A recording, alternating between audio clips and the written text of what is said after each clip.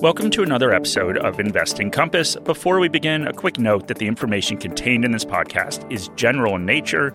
It does not take into consideration your personal situation, circumstances, or needs. Okay, so exciting news for us. We've got our first sponsor for Investing Compass. Yes, and we're not counting when we have Morningstar Investor sponsor it Yes. because, that really doesn't count. That's cheating. But it is. But it is exciting, and we do want to say we appreciate you taking the time to listen to this, so getting sponsorship will, of course, help us expand and improve the podcast. So our sponsor for today's episode is Janus Henderson.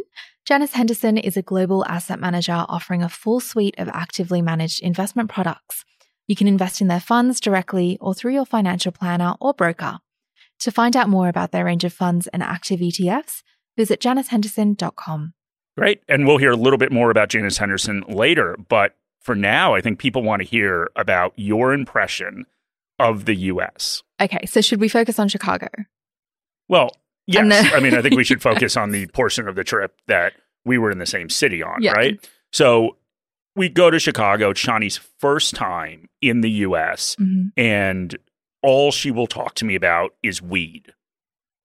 Well, I mean, did you not get this impression too? I mean, obviously, weed hasn't been legalized here, but it's supposed to be consumed in your house in the US, but people are obviously not doing that. So Chicago just like reeks of weed. Just all the time. Yeah, like every block you walk down, somebody's smoking weed. Yeah. So I also got that impression. So yes, I think that is a fair impression, but hopefully, and maybe there is a tie-in with the weed a little bit. We ate some decent food, don't you think? We did. That makes it sound like we actually consumed weed. No, we didn't. We were on a work trip. Yes, and we're very serious. Yes, but we did have some incredible food. So Mark mentioned before that he was going to take me to Au Cheval and have the burger, and it was amazing. It was really, really good. But we both decided it was not as good as the Gidley. Yes. And I think the other thing is, like, we went at an odd time because we went, like, when it was very, very busy. So I think that might have impacted the burger a little bit as well. But anyway, you like Chicago. I really like Chicago. It is a beautiful city. Yeah. And it wasn't raining like it is in Sydney all the time. So Exactly. And who thought you would ever say that Chicago has better weather than Sydney? Exactly. Yeah. Give it 2 months and you would We'll not see how we survive go. there because it would be so cold. But anyway, So we should probably get into this episode, and we can talk more in the future. And obviously, if anyone has questions about Shani's experience in the U.S., feel free to send in emails. We've gotten some good emails about your Canberra thoughts. So, I mean, someone offered to bring a laksa to me. Yes. From Dixon Noodle House. But unfortunately, the person is going to Tasmania and will not be attending the conference. It's very sweet. Yes. But okay, so Mark, you wrote an article last week and said that you're getting close to putting some of your cash into the market. So I thought it'd be a good topic for us to explore today. So for years, you've been really negative on the market, and earlier in the year when we had falls, you warned people against buying the dip. So what's changed? Well, I think a good place to start before we get into my thinking is what is happening with markets. So the optimism that investors had that central banks would engineer some sort of soft landing where inflation was brought under control and the economic hit was minor has pretty much evaporated. And a lot of that had to do with the chairman of the Federal Reserve coming out in August and reiterating the commitment to fight inflation and inflict economic pain to do it. And with that speech, the market started to go into freefall again. Yeah, so that's right, Shani. So in the U.S., the S&P 500 broke through the low that it hit in July. And, there has been a bounce in the last couple of days. So we are recording this on the 6th of October, so on Thursday. There has been a little bit of a bounce, but still breaking through that low wasn't great. And then locally, the ASX has bounced a little bit too, but was hovering right above that low reached in July. And then, of course, Shani, there is the UK and Europe. Yeah, markets didn't respond well to the new UK Prime Minister's plan to turn the economy around, with bond yields skyrocketing and the pound plummeting. And then we have Europe, which is reeling with 10% inflation and an economy that's feeling the impact of Russia cutting off natural gas supplies. Yeah, so there's a lot going on, Shani. There is a lot going on. And investing is about optimism about the future. And right now, there's not a lot of optimism out there. Yeah, that is definitely true. So it's just such a different feeling than earlier in the year where there was so much faith that things would bounce back. So much faith that this was just a brief dip.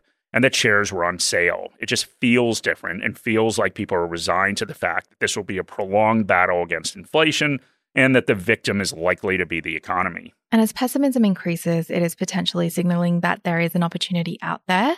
And that seems to be what you're seeing. So you've been quite vocal over the last couple of years about building up cash. And in our last portfolio review, you mentioned that you were close to 25% cash in your investment accounts. So are you ready to start putting that to work? Yeah, no, I mean, I'm starting to see opportunities and things are getting close to where I'm thinking about investing some of that cash that I've built up.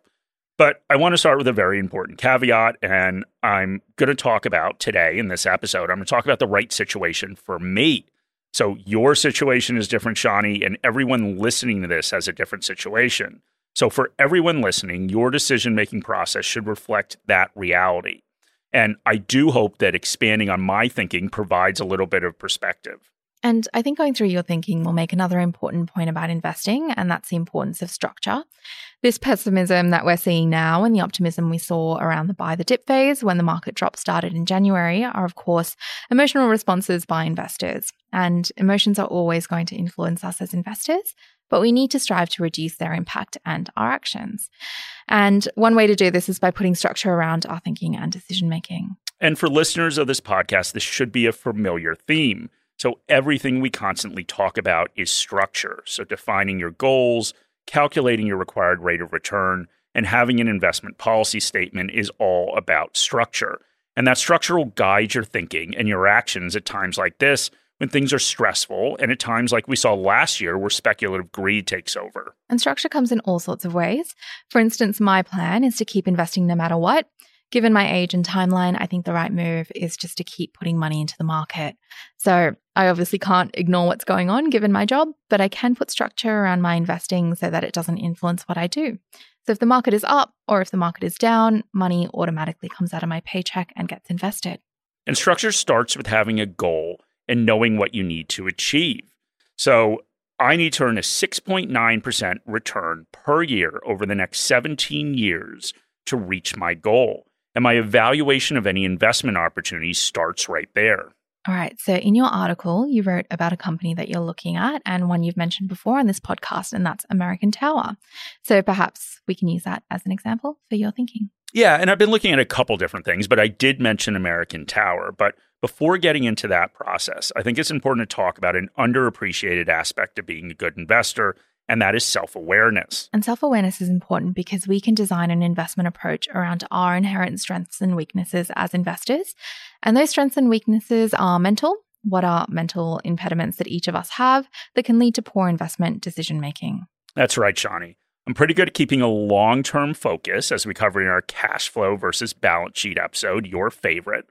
And that's really because I don't care that much about how my net worth bounces around. So that means in falling markets, I'm really not too phased, and I think it's unlikely I would ever panic sell. And you've mentioned the strengths you've had as an investor, the fact that you don't let the market swings influence your behavior.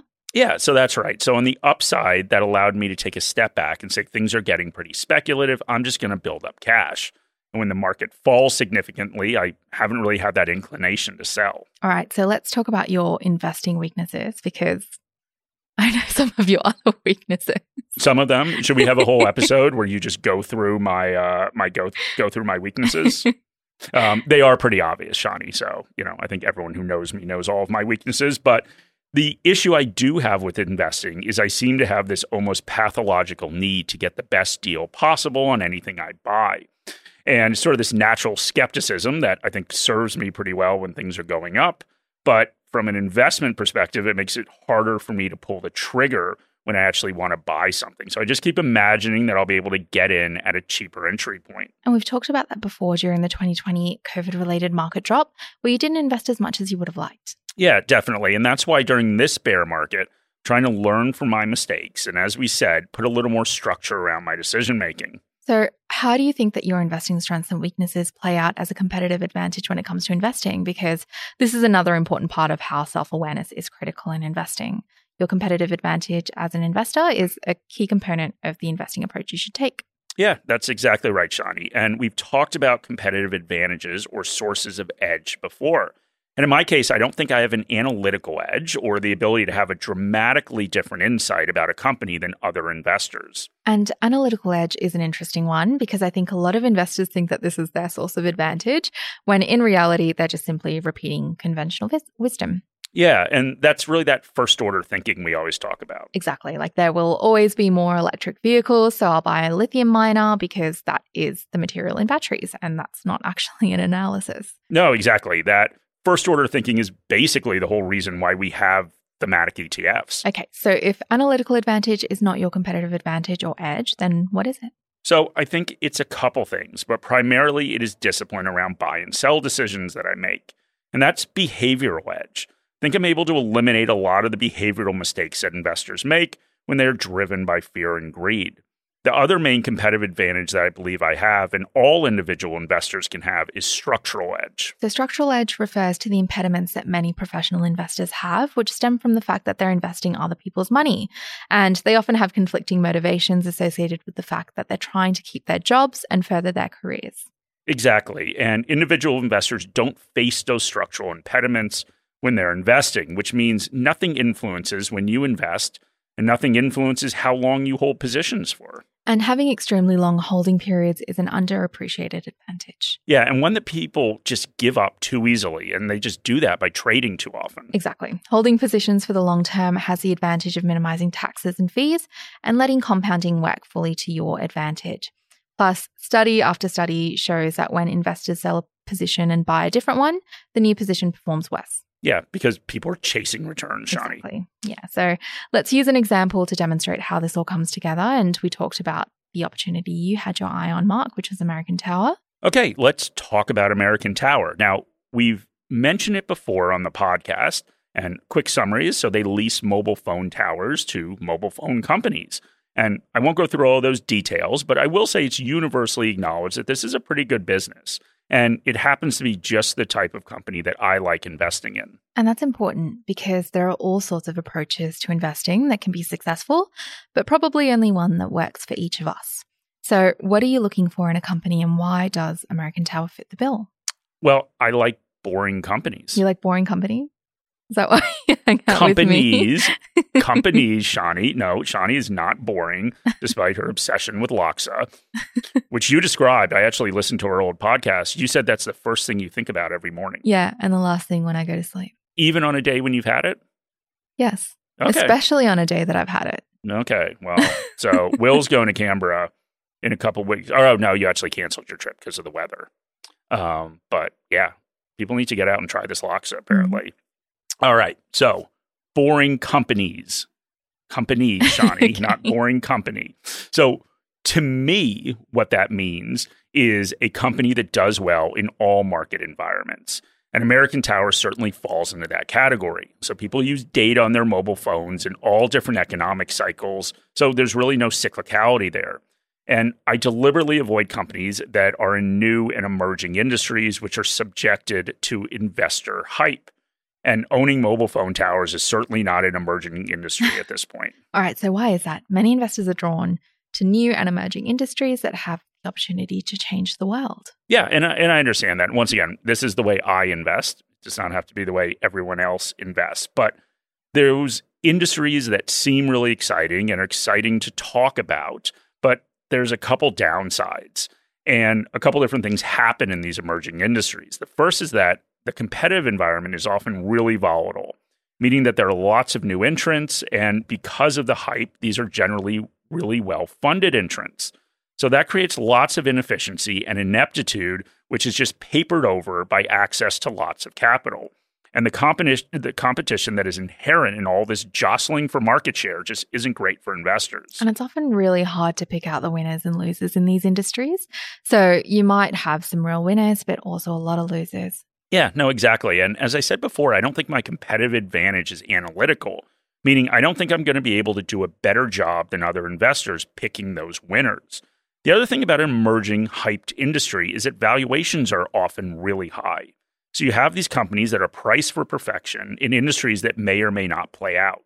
Sometimes you can make a ton of money, but most investors tend to not do as well in these situations. Janus Henderson is a global asset manager who seeks to connect investors with the insights and the knowledge that empower you to make better investment decisions. Through times of market calm or growing uncertainty, they seek to ensure their investors are on the right side of change. And Janus Henderson is an active manager with more than 350 investment professionals located in all major markets around the world. And they selectively invest in what they believe are the most compelling opportunities across equities, fixed income, multi-asset, or alternative investments. You can invest in Janus Henderson's funds directly or through your financial planner or broker. And 3 of their funds are now available as active ETFs here in Australia. To find out more about their range of funds and active ETFs, visit janushenderson.com. That is janushenderson.com. Okay, so what else do you look for? Well, as I've talked about before, once again, along with the boring side of things, I like dividends. So I'm looking for companies that pay dividends and they have a history of raising those dividends. I also like companies that have manageable levels of debt.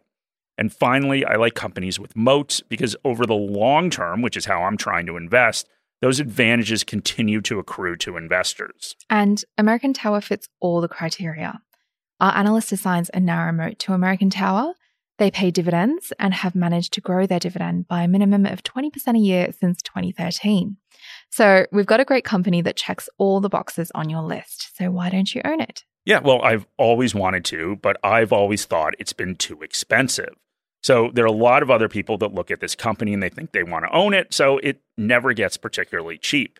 But in the recent market sell-off, the price of American Tower has come down. So what's the price that you would buy American Tower? Because many great companies are never really on sale. Yeah, no, that's definitely true. And this is where I need to understand that investing in the current environment is not about finding the market bottom. So that is really, really hard to do.